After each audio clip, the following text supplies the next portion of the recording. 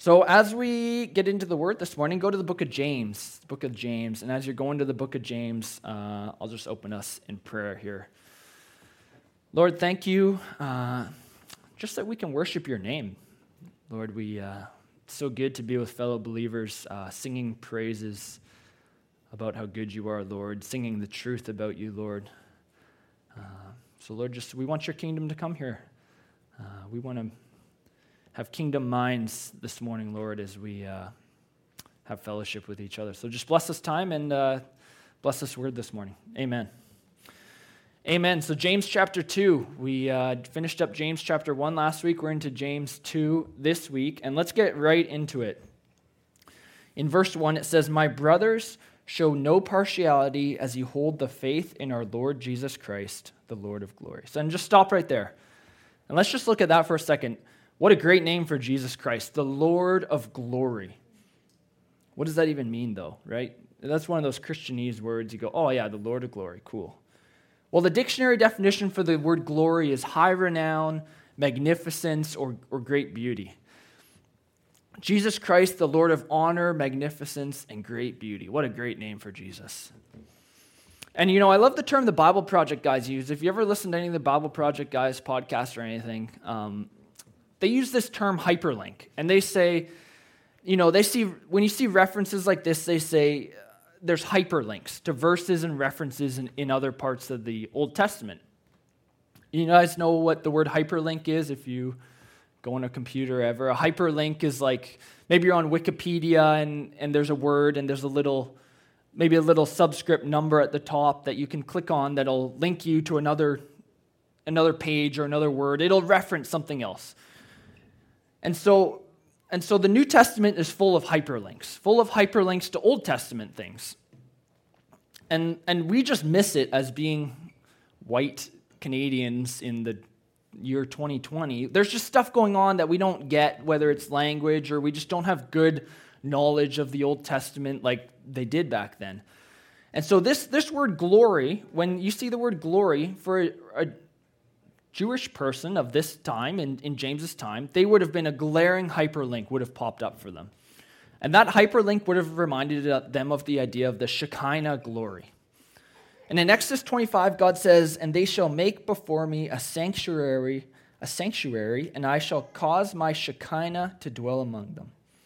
The Shekinah glory is the visible manifestation of God's presence. For the Israelite people, hearing the word, the Lord of glory, they would automatically hyperlink that to the idea of the Shekinah glory. So let's read verse 1 again here. It says, "My brothers, show no partiality as you hold the faith in our Lord Jesus Christ, the visible manifestation of God's presence." Is what they would automatically hyperlink that to and kind of replace that. And so today, as people, we're in the New Testament, it'll hyperlink us to the book of John as well. And in John 1:14, it says, "The Word became flesh and tabernacled among us, and we beheld his glory. Glory as of the only begotten Father, full of grace and truth." So the Word became flesh and it tabernacled. It dwelt among us, and we beheld his glory. What a great name for our Savior, the Lord of glory. Jesus Christ, the visible manifestation of God's presence, the Lord of glory. That was just a side tangent for you. I just thought, what a great name for Jesus, the Lord of glory, the visible manifestation of God. Let's keep going here. In verse 2, it says, "For if a man wearing a gold ring and fine clothing comes into your assembly, and a poor man in shabby clothing also comes in, and if you pay attention to the one who wears the fine clothing, and you say, 'You sit here in a good place,' while you say to the poor man, 'You stand over there,' or 'Sit down at my feet,' have you not then made distinctions among yourselves and become judges with evil thoughts?" And so let's think about the things going on in James's time while he was writing this letter. I know I talk about this a lot, but the culture of James's day was quite a bit different than ours. But if you look a little closer, it's actually a lot similar to ours. Today, we live in a time where we tell kids, we raise people telling them, you can change the world. You can affect change. If you really put your mind to something, then you can get better and you can be a difference maker in this world. It's whether you're talking social status, political status, economic status. In general, we live in this democratic world of North America where you can come here and live the American dream, right? We tell people that you can live the American dream. And in our society today in Canada, we generally have, pretty good social support. There's homeless shelters, there's food banks, there's low-income support, there's universal medical, we have minimum wage laws. We generally have a society that has a tendency to support the less fortunate. And now I'm not saying that we're perfect by any means. Don't think that this is great. And I think we have a long way to go. And some of you might think, Blake, you're an idiot. We're way too far supporting people. The government's just pulling the fleece over your eyes. Do you think you can change anything? But I think we can all agree, right, that in general we live in a society where, like I said, you can live the American dream. We tell people, you come here, you work hard, you can make change. But in James's time, everything I just said was not even a thought in their brain. There was no possibility to affect change. Unless you were in the literal top 1% of the government, you had zero input on anything. They didn't want your vote. They didn't have meaningful dialogue. They didn't have debates. They didn't have Facebook for you to go rant on and share your opinion. The more you kept your mouth shut, the better. There was no social support for poor people or sick people. There was just huge amounts of discrimination based on race or gender or your economic status. If you weren't wealthy, you really couldn't do anything. And you knew that you couldn't do anything. It was even so far that in the Roman Empire, if you were poor, you couldn't even bring a lawsuit against rich people. And if you were poor, you actually had harsher punishments dealt out upon you when you got in trouble. Probably because you couldn't pay off the judges, but I don't know. In general, in this time, during James's time, if you weren't a rich Roman male, you had no hope of doing anything. You were no good. You were no good to anyone. And in this time, that's one of the big reasons, actually, that Jesus was causing such an uproar in this time. Because Jesus led a radical revolution of breaking down barriers between those who called themselves Christians. The church became a radical place where two different people would sit next to each other and worship the same God. It was just insane. It was unheard of. It was radical. Jesus preached that in the kingdom there is neither Jew nor Gentile, nor rich nor poor, nor man nor woman.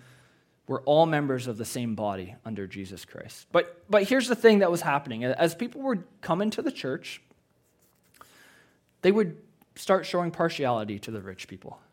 And I get it a little bit, because imagine living in that time, right, where if you're not rich, you're nothing. And so you've been raised your whole life on this idea that, well, you got to be good to the rich people, because maybe if you're nice to them, they'll help you out, they'll throw you a coin here or there, maybe you'll become friends with them and you can get some way to affect change or something.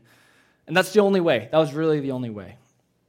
And so as I read this and thought about this, it reminded me of being a young boy. I still am a young boy, what am I saying? A young boy up at Calvary Baptist, and we went to Calvary Baptist. My family went to Calvary Baptist for a long time when I was younger. And I remember sitting in the chairs there. And at Calvary Baptist, you come in and you shake your hands with the nice older people. And then if you're there before 10, which a lot of you don't know about, but you can show up before church starts.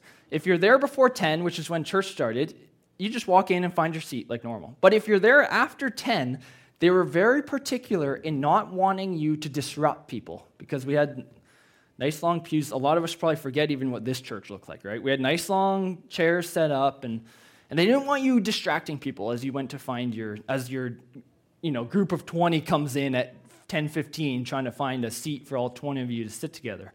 So what they do at Calvary Baptist is they'd have these guys, the two ushers, these older guys, and man, God bless them, because they took their job so seriously, and it was so good. And it's good, but they would army crawl almost up and down the pews, trying not to distract people, and then like a gopher, their head would pop up, and they'd be like, right here, four, we can fit four here, 6 over there. it was just the most distracting thing in the world. It almost made it worse, but it was so good because they were just so committed to not distracting, and it was awesome. And I love it when people are that committed to something that, to me, I'm like, who cares? But it's good. They took their job seriously, and they did it. And I just remember laughing so hard sitting there, and it was just so good. And so I can just imagine the scene here, right? In James's day, a man walks in with gold rings on his fingers, and he's got fine clothing on, and maybe he just had the valet out front, put his donkey around the corner, right? And the ushers there, they would move heaven and earth. They would move the whole world to get these people a good seat in front. They would say, "Can I fluff your pillow? Would you like some coffee?" I don't know what they drank back then, but would you like some water? What can I do for you? Here, come sit up here. You sit in the front row, the splash zone. This is the best seat. But then when a poor man would walk in, the ushers would be like, sorry, no room for you, sir. No room for you. Just go sit at the back. I think there's a seat at the back there. Or, I think there's a seat in the nursery with the crying babies. That's the place for you. And so the issue here that James is telling us isn't the fact that you were showing overwhelming kindness to the rich man. The issue was that you were showing partiality. You aren't showing the same kindness to everyone. And that you're becoming the judge with evil thoughts.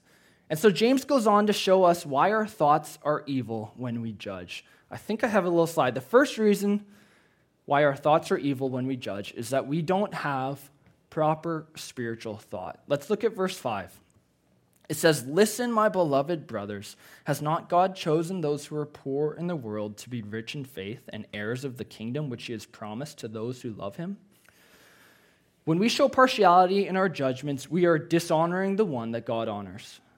1 Corinthians 1:26-29 says, "For consider your calling, brothers. Not many of you were wise according to worldly standards. Not many were powerful. Not many were of noble birth. But God chose what is foolish in the world to shame the wise. God chose what is weak in the world to shame the strong. God chose what is low and despised in the world, even things that are not, to bring to nothing things that are, so that no human being might boast in the presence of God." Now let's be clear here. This is not saying that God only chose the poor. Don't be confused by that. But there does seem to be a sense here that God put special favor upon the poor people. In Luke 4, Jesus walks into a synagogue in Nazareth, and he got up and he grabbed a scroll and he said, "This is what this scroll says." In verse 17 of Luke 4, I don't think it's on the screen, so you just have to listen. "And the scroll of the prophet Isaiah was given to him. He unrolled the scroll, and he found the place where it was written. And it said, 'The Spirit of the Lord is upon me, because he has anointed me to proclaim good news to the poor. He has sent me to proclaim liberty to the captives and recovering of sight to the blind, to set at liberty those who are oppressed, to proclaim the year of the Lord's favor.'" And then he dropped the mic and he said, "Today this has been fulfilled in your presence." Or later on in Luke 6, verse 20 and 21, the Word of God says, "He lifted up his eyes on his disciples and said, 'Blessed are you who are poor, for yours is the kingdom of God. Blessed are you who are hungry, for you shall be satisfied. Blessed are you who weep now, for you shall laugh.'" You see, when you make distinctions amongst yourself between rich and poor, you aren't using proper spiritual thought. But even more than that, not only are you not using proper spiritual thought, James goes on to tell us you aren't even using proper worldly thought. Let's look at verse 6 of James chapter 2. "But you have dishonored the poor man. Are not the rich the ones who oppress you and the ones who drag you into court? Are they not the ones who blaspheme the honorable name by which you were called?" You see, you don't even have proper judgment when it comes to the things just plainly right in front of you either. You fail to see that these rich men that come in here are just fleecing you for all that is you have, and yet you still bend over backwards to cater to their every needs. It just doesn't make sense. And then they go ahead and blaspheme the honorable name by which you were called. And so James goes on in verse 8 and 9. He says, "If you really fulfill the royal law according to the scripture, you shall love your neighbor as yourself, you're doing well. But if you show partiality, you are committing sin and are convicted by the law as transgressors." So James jumps ahead of the curve here, and he's thinking to himself, well, some people might say, but James, I'm just trying to fulfill the law that says to love your neighbor as yourself. Oh, it just so happens it's the rich man. The rich man needs to be loved. I can't help it. I'm just showing him all the love I have. I just want to help people. But again, James stresses here, the issue is not that you're loving the rich person. It's the fact that you're showing partiality and you're making the decision on who to love. You're making the decision to show love to the rich man and neglecting to show love to the poor man. It isn't the law that's the issue here. It's you that's the issue. And so verse 10 and 11, James keeps on pressing here. Let's keep going. For whoever keeps the whole law but fails in one point has become guilty of all of it. For he who said, do not commit adultery, also said, do not murder. If you do not commit adultery but do murder, you have become a transgressor of the law. So what? So what, right? You keep that one law. God who said, do not commit adultery, also said, do not commit murder. And so you do one, but you don't do the other. Well, guess what? You've transgressed the law, and now you're guilty of it all. And so do you guys remember what we talked about last week? Where does sin lead to? Where does sin lead you? Death. Sin leads you to death. If one law is broken, then you're guilty of it all. That's a bit of a scary thought, isn't it? But when I read this here, it's a scary thought, but it also makes me think how thankful I am for our Savior, right? Jesus, my Savior, the Lord of glory. God who knew, he knew I couldn't keep all the laws. He knew if I transgress one law, I'm guilty of it all. If I sin, that leads to death. But God sent his own Son to die in my place. He sent his own Son to be beaten and scorned and hung on a cross for me. When I should have been on that cross, God sent him for me. God sent his own Son to give up his life for me so that I may have life. What a great Savior our Jesus is. Amen. Sin tried to sentence me, but Christ came and covered for me. Man, what a great Savior our Jesus is. So what are we to do now? Now that we've been called judges with evil thoughts, we've dishonored the poor man, we've been told that if you break one law, you're guilty of them all, and that judgment leads us to death. But we know we have a Savior. So verse 12 says, speak and act as those who are to be judged under the law of liberty. For judgment is without mercy to the one who has shown no mercy. Mercy triumphs over judgment. Because of Jesus and his saving work, we have liberty. We're no longer condemned under the Old Testament law because of the saving work of Jesus. However, we will be judged at the end of the days. Just so you know, if you think you're going to get out of judgment, you're not. But you're not going to be judged based on whether you have salvation or not. You're going to be judged based on your actions here for rewards. 2 Corinthians 5:10 tells us about that. And our life will be judged based on the royal law. Royal because our King Jesus handed it down. So speak and act as those judged under the law of liberty. You see, under the law of Moses, you were required by law to love your neighbor, and if you failed, you were condemned. But under the law of liberty, you're given grace, and you love your neighbor not out of fear in order to be saved, but rather out of love for Jesus and faith because you are saved. Jesus first loved you, so you love others. And the judgment is without mercy to one who has shown no mercy. Now, you're all in church right now, and even if you're watching on TV, still counts. So you're not allowed to lie right now. That's the universal rule that we all know. And I know you all do this, so don't lie. If you're like me, you're driving to Seashelt, and the knucklehead in front of you is going 60 kilometers an hour. We all know this. Just classic. That happened this morning, Ken's saying. Knuckleheads, eh? Just makes you furious. We all know this. It's just a classic Gibson Seashell understanding. Your speed limit's 80, you're going 60, and you just, come on. You're just fired up. You get fired up. I got places to be. I got to get to the mall. I don't know. Like, where do you have to go that badly on the coast? I don't know. But you're fired up. You're fired up. And so maybe you get into Seashell and you go grab a coffee at McDonald's or Tim Hortons and make a quick pit stop. And then you're come back on the highway and you don't see anyone, so you go and, cut someone off. You cut someone off. Whoops. It's okay. My bad, right? It's my bad. Oh, no big deal. Matthew 7:2 says, "For with the judgment you pronounce, you will be judged, and with the measure you use, it will be measured to you." Friends, be careful how you measure out mercy. I love to measure out mercy with a teaspoon when that guy in front of me is going 60, and when I cut someone off, I expect mercy by the dump truck load. With the same measure of judgment you dole out, so it will be measured back to you. And so that takes us halfway through James chapter 2 here. And in the second half,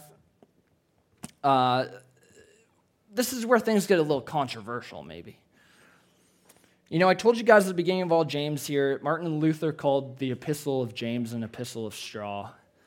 And I like to think that this bit that we're coming up to here might have been a little bit what he had in mind when he said that. See, the last half of James chapter 2 that we're about to get into here is some of the more controversial passages, actually in a lot of the New Testament. There's whole divisions of theology have used this bit of James chapter 2 to prove their idea on the theory that by works we're saved, or to prove the idea that it's a combination of faith and works, or, you know, it's how much karma we get in this life. Or some people actually even go as far as to just disregard James. They say James shouldn't have been in the canon of the Bible. This isn't right. This isn't supposed to be in here, because they say it completely goes against what other parts of the Bible say. And even more specifically, they would say it goes against what Paul would preach specifically. What Paul preaches clearly, you'll see Paul preaches clearly on the understanding that you are saved by grace through faith. It's not by your works. And so this gives a bit of an issue, right, to us as readers, as people who are reading the Bible. We go, well, what do we do? What do we do with this then? But let me just tell you, as a Bible teacher, as a Bible reader, as someone who puts their hope in the saving work of Jesus Christ, it's my job and it's your job to believe God's word when it says all Scripture is God-breathed and useful for teaching, rebuking, correcting, and training in righteousness. James told us to receive the word with meekness that is able to save souls. And so when a passage comes up that just doesn't seem right, something seems wrong, you know, when you're looking in the mirror of God's law and you see a spot and it just doesn't sit well with you, what needs to change? You or the word of God? And so as we come to the second half of James chapter 2, it almost feels like chapter 1 and the first bit of chapter 2 has been leading up to this point. This is like we're going up the hill. And so let's read it here, verse 14 to 17. It says, "What good is it, my brothers, if someone says he has faith but does not have works? Can that faith save him? If a brother or sister is poorly clothed and lacking in daily food, and one of you says to them, 'Go in peace, be warmed and filled,' without giving them the things needed for the body, what good is that? So also faith by itself, if it does not have works, is dead." Faith by itself, if it does not have works, is dead. But Blake, you might be sitting there saying, I remember when you taught in the book of Ephesians. Good work. Good job, good listening. And you might be sitting there saying, I remember listening to every word you were saying, and I remember in Ephesians 2, let's say Ephesians 2, verse 8 and 9. I remember when you read that, and Paul said, "For by grace you have been saved through faith, and it is not your own doing, it is the gift of God, not a result of works, so that no one may boast." And so this seems like it's directly contradicting what James just said here, right? What's the deal? Well, first of all, remember this. When we go to the Word of God, we go to the Word of God believing that it was divinely given to man through the Holy Spirit and that all Scripture is God-breathed. So we're to work out how these two ideas complement each other, not how one's right and one's wrong. And so let's be clear here, just as we get into this. By no means is James telling us that we are saved by works. Rather, he is telling us what a saving faith looks like. A famous saying goes like this that I read. I don't remember where I read it. Sometime this week I read it, so sorry if I'm not crediting whoever did it, but it said, "Faith alone saves, but the faith that saves is not alone." And when we look at some of Paul's other letters, we actually see that he would agree with this statement. So we just read Ephesians 2, verse 8 and 9, that very clearly said, you're saved by grace through faith, not by works. But listen to what it says in the immediate next verse, verse 10. Paul says, for we are his workmanship created in Christ Jesus for good works, which God prepared beforehand that we should walk in them. Or in Paul's letter to Titus, in Titus 3:8, it says, the saying is trustworthy, and I want you to insist on these things so that those who have believed in God may be careful to devote themselves to good works. These things are excellent and profitable for people. Are you saved by works? No, not at all. You are not saved by works. You are saved by grace through faith. However, true saving faith will have works that accompany it. And so for the rest of this passage, James outlines for us two different types of faith that you can have. One of these is true saving faith, and the other is not. And I'll let you have two guesses at which one is which. We've got dead faith, we've got living faith. And so we've already got a sneak peek at what dead faith looks like. Let's read verse 15 and 16 again. If a brother or sister is poorly clothed and lacking in daily food, and one of you says to them, go in peace, be warmed and filled, without giving them the things needed for the body, what good is that? I just imagine someone coming in, and I don't know why I find this so funny, but they just come in poorly clothed, hungry. We're all sitting here. They don't have the most basic human necessities in life, and we just say, go, be warm, eat, many blessings, and we just shepherd them out the door. You're like, what? Like, what even is that? Like, it just doesn't make any sense. 1 John 3:17-18 says, if anyone has material possessions and sees a brother or sister in need but has no pity on them, how can the love of God be in that person? Dear children, let us not love with words or speech, but with actions and truth. Dead faith is seeing a need and yet not demonstrating the need. Think of the story of the Good Samaritan. We all know the Good Samaritan. A man's beaten up, taken all his clothes. He's just about dead, laying on the side of the road. And a priest walks by, and he takes a look and goes, and walks to the other side of the road and keeps going. And then a Levite walks by and goes, walks to the other side of the road and walks right on by. They don't want to walk near him. But let me ask you a question. Do you think these two men, a priest and a Levite, would defend their faith till kingdom come? Yet they couldn't demonstrate it. They couldn't even demonstrate it. It was just purely intellectual. Verse 18 says, but someone will say, you have faith and I have works. Show me your faith apart from your works, and I will show you my faith by my works. You believe that God is one, you do well. Even the demons believe and shudder. Do you want to be shown, you foolish person, that faith apart from works is useless? Show me your faith apart from your works, and I will show you my faith by my works. I can't see your faith, but I can see your works. The reality of your faith is demonstrated by your works. James says, look at the demons. Oh, good on you. High five. Great work. You believe in God. Cool. You believe God's powerful. You believe that the God of Israel is the one true only God. That's great. Well, guess what? How about this for you? Even the demons believe that. And they shudder. The demons believe, and they have a physical reaction to the name of Jesus Christ. The emotion at the name of Jesus Christ is so powerful, it causes the demons to have a physical reaction, which is more that I can say about your dead faith, which is merely intellectual, big-brained, and you can't even lift a finger to help one of God's honored people whom Christ died for. Faith that is barren and dead and without works is not a saving faith. I heard a quote that said like this: No man can come to Christ by faith and remain the same any more than a man can come in contact with a 120-volt wire and remain the same. And boy, ain't that the truth. If you've never been shocked before, that changes a man. I remember in my 8 years of a plumber, the one time I've been shocked. And that was about 7 years ago, and I've never had it happen again, because I can tell you down to the fine details of laying down on that person's kitchen floor underneath their dishwasher thinking the wire was off. I remember the crumbs on I think they had meatloaf for dinner the night before. It was so vivid in my brain. I can remember the wood flooring as I went and I touched that wire and I had 120 volts surge through me. No man remains the same after they've been shocked.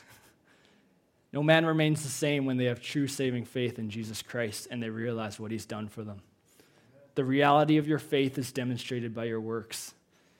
So let's look at what living faith is. James gives us a couple of examples, Abraham and Rahab. So let's look at Abraham first. Verse 21, was not Abraham our father justified by works when he offered up his son Isaac on the altar? You see that faith was active along with his works, and faith was completed by his works. And the scripture was fulfilled that said, Abraham believed God, and it was counted to him as righteousness, and he was called a friend of God. Verse 24, you see that a person is justified by works and not by faith alone. So James gives us two examples. He's going to give us two examples. First, Abraham, the father of the Jewish people, and then he gives us Rahab, the complete opposite, a Gentile harlot. Two very different people, but two people whose faith was made perfect by their actions. And Abraham here, the first one that James talks about, is a great example. He's an awesome example because Abraham was counted as righteous long before the events of Isaac ever happened, long before even Isaac was even thought about. And so it's confusing. It's a great example because it's like, well, this is confusing. You just said it seems like the works have nothing to do with the faith then and the being righteous. So what's going on here? So let's look quickly. In Genesis 15:6 it says, and he believed the Lord and he counted it to him as righteousness. Years before Isaac was born, years before Abraham was told to take his son Isaac and bind him and put the knife above him and plunge it into him, years before all that happened, Abraham trusted in the Lord and he was justified by faith. He was justified before God in his faith to God. And then in obedience, his faith was made perfect. True faith and works are inseparable. The first produces the second, and the second proves the first. Did you get that? True faith and works are inseparable. The first, true faith, produces works, and works prove your true faith. Let's look at Rahab here. Verse 25, and in the same way was not also Rahab the prostitute justified by works when she received the messengers and sent them out by another way? So Rahab, if you remember Rahab, Matt's been going through the book of Joshua that we've been going through on our regularly scheduled Sunday program. And so if you remember Rahab, she was a Gentile harlot. She was living in Jericho. And the spies of Israel came to take a look and just do spy things. And when she saw them, when Rahab saw them, she recognized them. She recognized them as followers of the God of Israel, and she hid them and helped them escape when Jericho guards came to get them. And just think of that. Think of how enormous that faith is. Think of how little intellect and knowledge of the law that Rahab had. She was a Gentile harlot living in Jericho. Do you think she had the book of her law on her lips? There's not a chance. Do you think she had the book of the law memorized and all? There's just not a chance that she knew all that. There's not a chance that her book knowledge was anywhere close. But when the time came to act, Rahab was able to confess that the God of Israel was the one true God, and more than that, she had the works to accompany it. Don't be discouraged because you think, well, I've only been a Christian for 2 weeks, or I've never been to Bible college, and I have little faith. Don't be discouraged. All you have to do is be hearers of the word and be doers of the word. Verse 26 says, for as the body apart from the spirit is dead, so also faith apart from works is dead. How do we know a body is alive? Well, it's moving, it's breathing, it's blinking. Some of you are still blinking. It has actions. And so how do we know faith is alive? Well, it's moving, it's breathing, it has actions. Matthew 7:15-20 says, I think it's going to come up on the screen. It says, beware of false prophets who come to you in sheep's clothing, but inwardly are ravenous wolves. You will recognize them by their fruits. Are grapes gathered from thorn bushes or figs from thistles? So every healthy tree bears good fruit, but the diseased tree bears bad fruit. A healthy tree cannot bear bad fruit, nor can a diseased tree bear good fruit. Every tree that does not bear good fruit is cut down and thrown into the fire. Thus you will recognize them by their fruits. We recognize people by their fruit. I can't look at a tree and see the life force surging through it. In the same way, I can't look at you and see your faith surging through you. But I can see if a tree is dead or alive based on the fruit that it's bearing. Friends, don't let your faith be a dead faith. Don't keep your faith bottled up inside. Be hearers of the word and be doers of the word. Living, saving faith is faith with action tied to its hip. Amen?